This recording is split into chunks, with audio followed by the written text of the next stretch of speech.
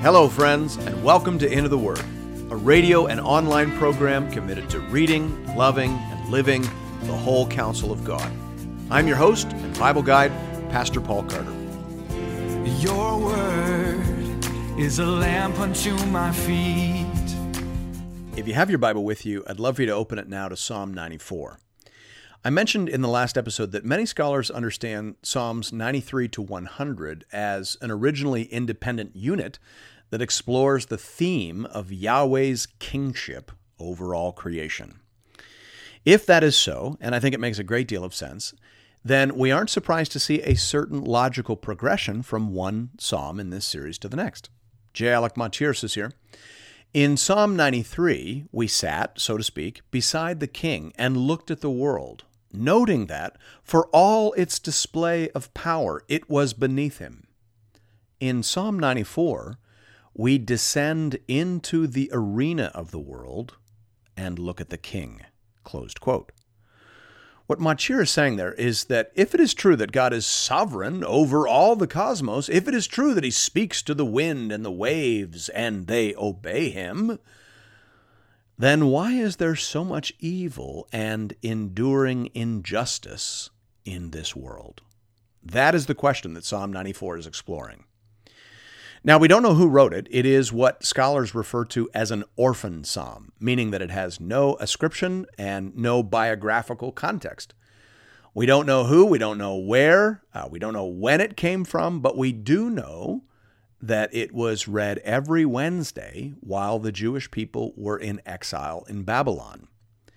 The Babylonians honored a different deity from their pantheon every day of the week, and so in protest to that, the Jews read a specific royal psalm of their own on each day of the week. Every day that their neighbors were bowing down before some dead idol, the Jews made their worship to Almighty God. Psalm 94 was the Wednesday psalm to King Yahweh, read, prayed, and sung by the Jewish people living in exile in a foreign land. Keep that thought in your mind as we make our way through these verses. Hear now the word of the Lord beginning at verse 1. O Lord, God of vengeance, O God of vengeance, shine forth. Rise up, O Judge of the earth. Repay to the proud what they deserve. I've heard a few series over the years on the names of God, but I don't believe I've ever heard a sermon on this one. O Lord, God of vengeance. Thomas Scott, who wrote a very well-known and widely used commentary of the whole Bible back in the 19th century, said here, "Those who imagine that the exuberant goodness and mercy of God are inconsistent with the exercise of rigorous justice and with the infliction of vengeance on the wicked must certainly have formed very erroneous conceptions of his character," closed quote. And I would add, must not have read very much of the Bible. Old Testament and New, God is the God of vengeance. In Numbers 31, verse 1, we read, "The Lord spoke to Moses, saying, 'Avenge the people of Israel on the Midianites,'" closed quote. And so Moses did. It was a slaughter. They killed men, women, old, and young. It was vengeance for the attempt of the Midianites to curse and destroy the people of God. You recall that they attempted to hire Balaam to curse the Israelites, and he told them that he could not curse what God had blessed, but he also told them how they could get the people of Israel to curse themselves. They could send young, beautiful women into the camp to invite the young men of Israel to a fertility ritual, which of course would involve such regional depravities as ritualized prostitution. Idolatry and sexual immorality have long been used to spiritually emasculate the people of God. The effect would have been more devastating if not for the intervention of Phinehas, who impaled an Israelite man taking a young Midianite woman into his tent. The Bible takes sin seriously, friends, and God is not a passive observer of that severity. He is the author and adjudicator of it. God did not rebuke Phinehas for his actions. He commended Phinehas, and then he commanded Moses to finish the job. But you say, well, that's in the Old Testament. Surely God is no longer a God of vengeance. Well, that would be news to the Apostle Paul. He said in Romans 12, "Beloved, never avenge yourselves, but leave it to the wrath of God. For it is written, vengeance is mine, I will repay, says the Lord." Romans 12:19. Paul told believers to wait for the vengeance of God, which is precisely the theme of this psalm. As Thomas Scott said above, those who think that vengeance is not compatible with the character of God only give evidence that they don't understand the character of God. And those who think that the vengeance of God can be found only in the pages of the Old Testament only give evidence that they haven't read many pages of the New Testament. Tremper Longman III says here that as we move from the Old Testament to the New Testament, the object of warfare moves from the Canaanites, who are the object of God's wrath for their sin, to the spiritual powers and principalities, and then finally to the utter destruction of all evil, human and spiritual. Indeed, it must be said that those who have moral difficulties with the genocide and the conquest of Canaan should have even more serious difficulties with the final judgment.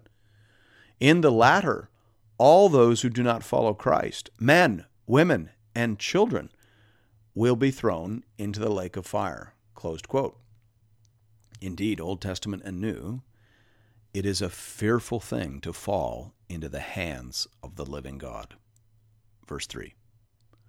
O Lord, how long shall the wicked exult?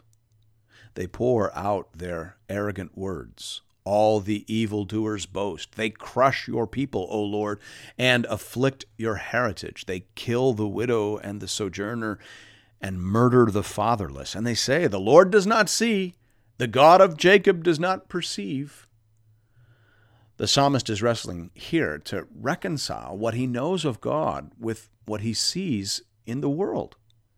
O God of vengeance, O God who commanded the slaughter of the Midianites, O God who executed holy war on the Canaanites, O God of judgment and justice, O God who defends the widow and the orphan, the poor and the oppressed.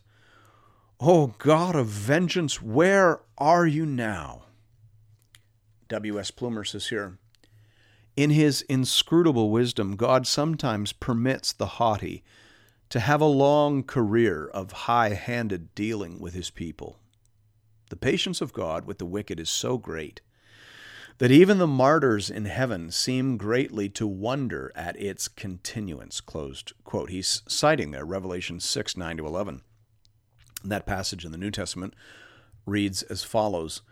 When he opened the fifth seal, I saw under the altar the souls of those who had been slain for the word of God and for the witness they had borne.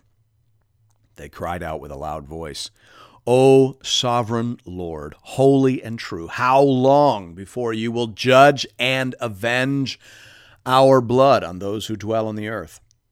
Then they were each given a white robe and told to rest a little longer until the number of their fellow servants and their brothers should be complete, who were to be killed as they themselves had been. Closed quote. The Bible makes it clear that God in his wisdom allows evil to run its course. He allows wicked people to pile up evidence that will sink them down to hell. And correspondingly, he allows the righteous, his people, to suffer wrongs that go unredressed. He allows the poor to be trampled into the dust. And all faithful people wrestle with that reality. The Apostle Peter knew that his people were struggling with it. He said in 2 Peter 3, 8-10, But do not overlook this one fact, beloved, that with the Lord 1 day is as 1,000 years, and 1,000 years as 1 day. The Lord is not slow to fulfill his promise, as some count slowness, but is patient toward you, not wishing that any should perish, but that all should reach repentance. But the day of the Lord will come like a thief, and then the heavens will pass away with a roar, and the heavenly bodies will be burned up and dissolved, and the earth and the works that are done on it will be exposed. Closed quote. And that is exactly the worldview that undergirds this psalm. Old Testament and New, the faithful of God's people wait eagerly for the recompense and vindication of final judgment. It may be long delayed, but it will come. The wise understand that and conduct themselves accordingly, but the fool lives his life in willful ignorance. Verse 8. Understand, O dullest of the people, fools! When will you be wise? He who planted the ear, does he not hear? He who formed the eye, does he not see? He who disciplines the nations, does he not rebuke? He who teaches man knowledge, the Lord, knows the thoughts of man, that they are but a breath. The fool says in his heart, there is no God. He wants there to be no God so that he can continue to act as God unto himself. He wants to believe that there is no God, or at the very least, no God who sees, no God who cares, no God who comes. But the psalmist says, surely the one who gave you your eyes has eyes himself. Be assured of this, fool, if there is a creator, then there is a judge. He sees, he knows, and he comes. And therefore, verse 12, blessed is the man whom you discipline, O Lord, and whom you teach out of your law to give him rest from days of trouble until a pit is dug for the wicked. Many scholars understand verse 12 as the centerpiece of this psalm. Happiness in this world, blessedness in this world comes from receiving the word of the Lord. However it be applied, however it be apprehended, whether you take the word of God the easy way or the hard way, either way, if it saves you from standing before God on Judgment Day as a rebel and an enemy, then it has served you well. It brings you to the place of rest, though by stripes and in stages. This is no different than what the Apostle Paul says in 1 Corinthians 11:32. But when we are judged by the Lord, we are disciplined so that we may not be condemned along with the world. And so God enrolls his people in the school of affliction. He ordains suffering and trials. But more than that, he teaches us. J. Alec Motyer says here, the judge of the earth is the teacher of his people. Closed quote. Thanks be to God. As for the wicked, they pile up evidence against themselves. Derek Kidner says here, in God's economy, the pit dug for the wicked is largely dug by the wicked.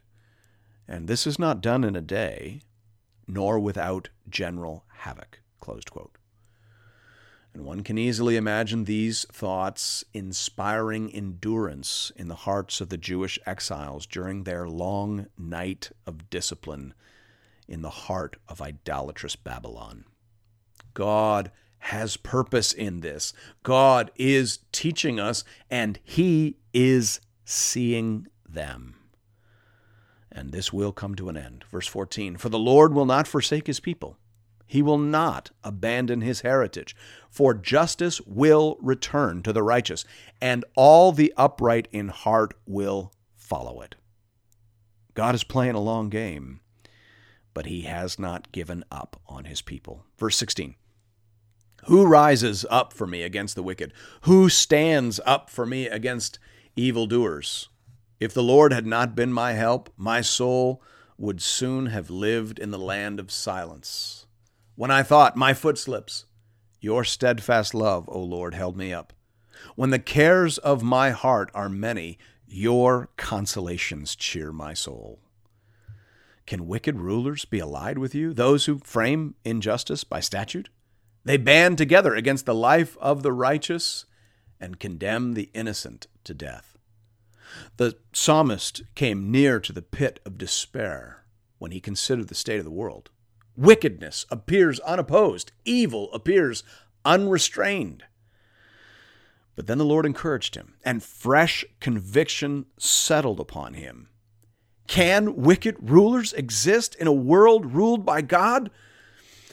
Not for long.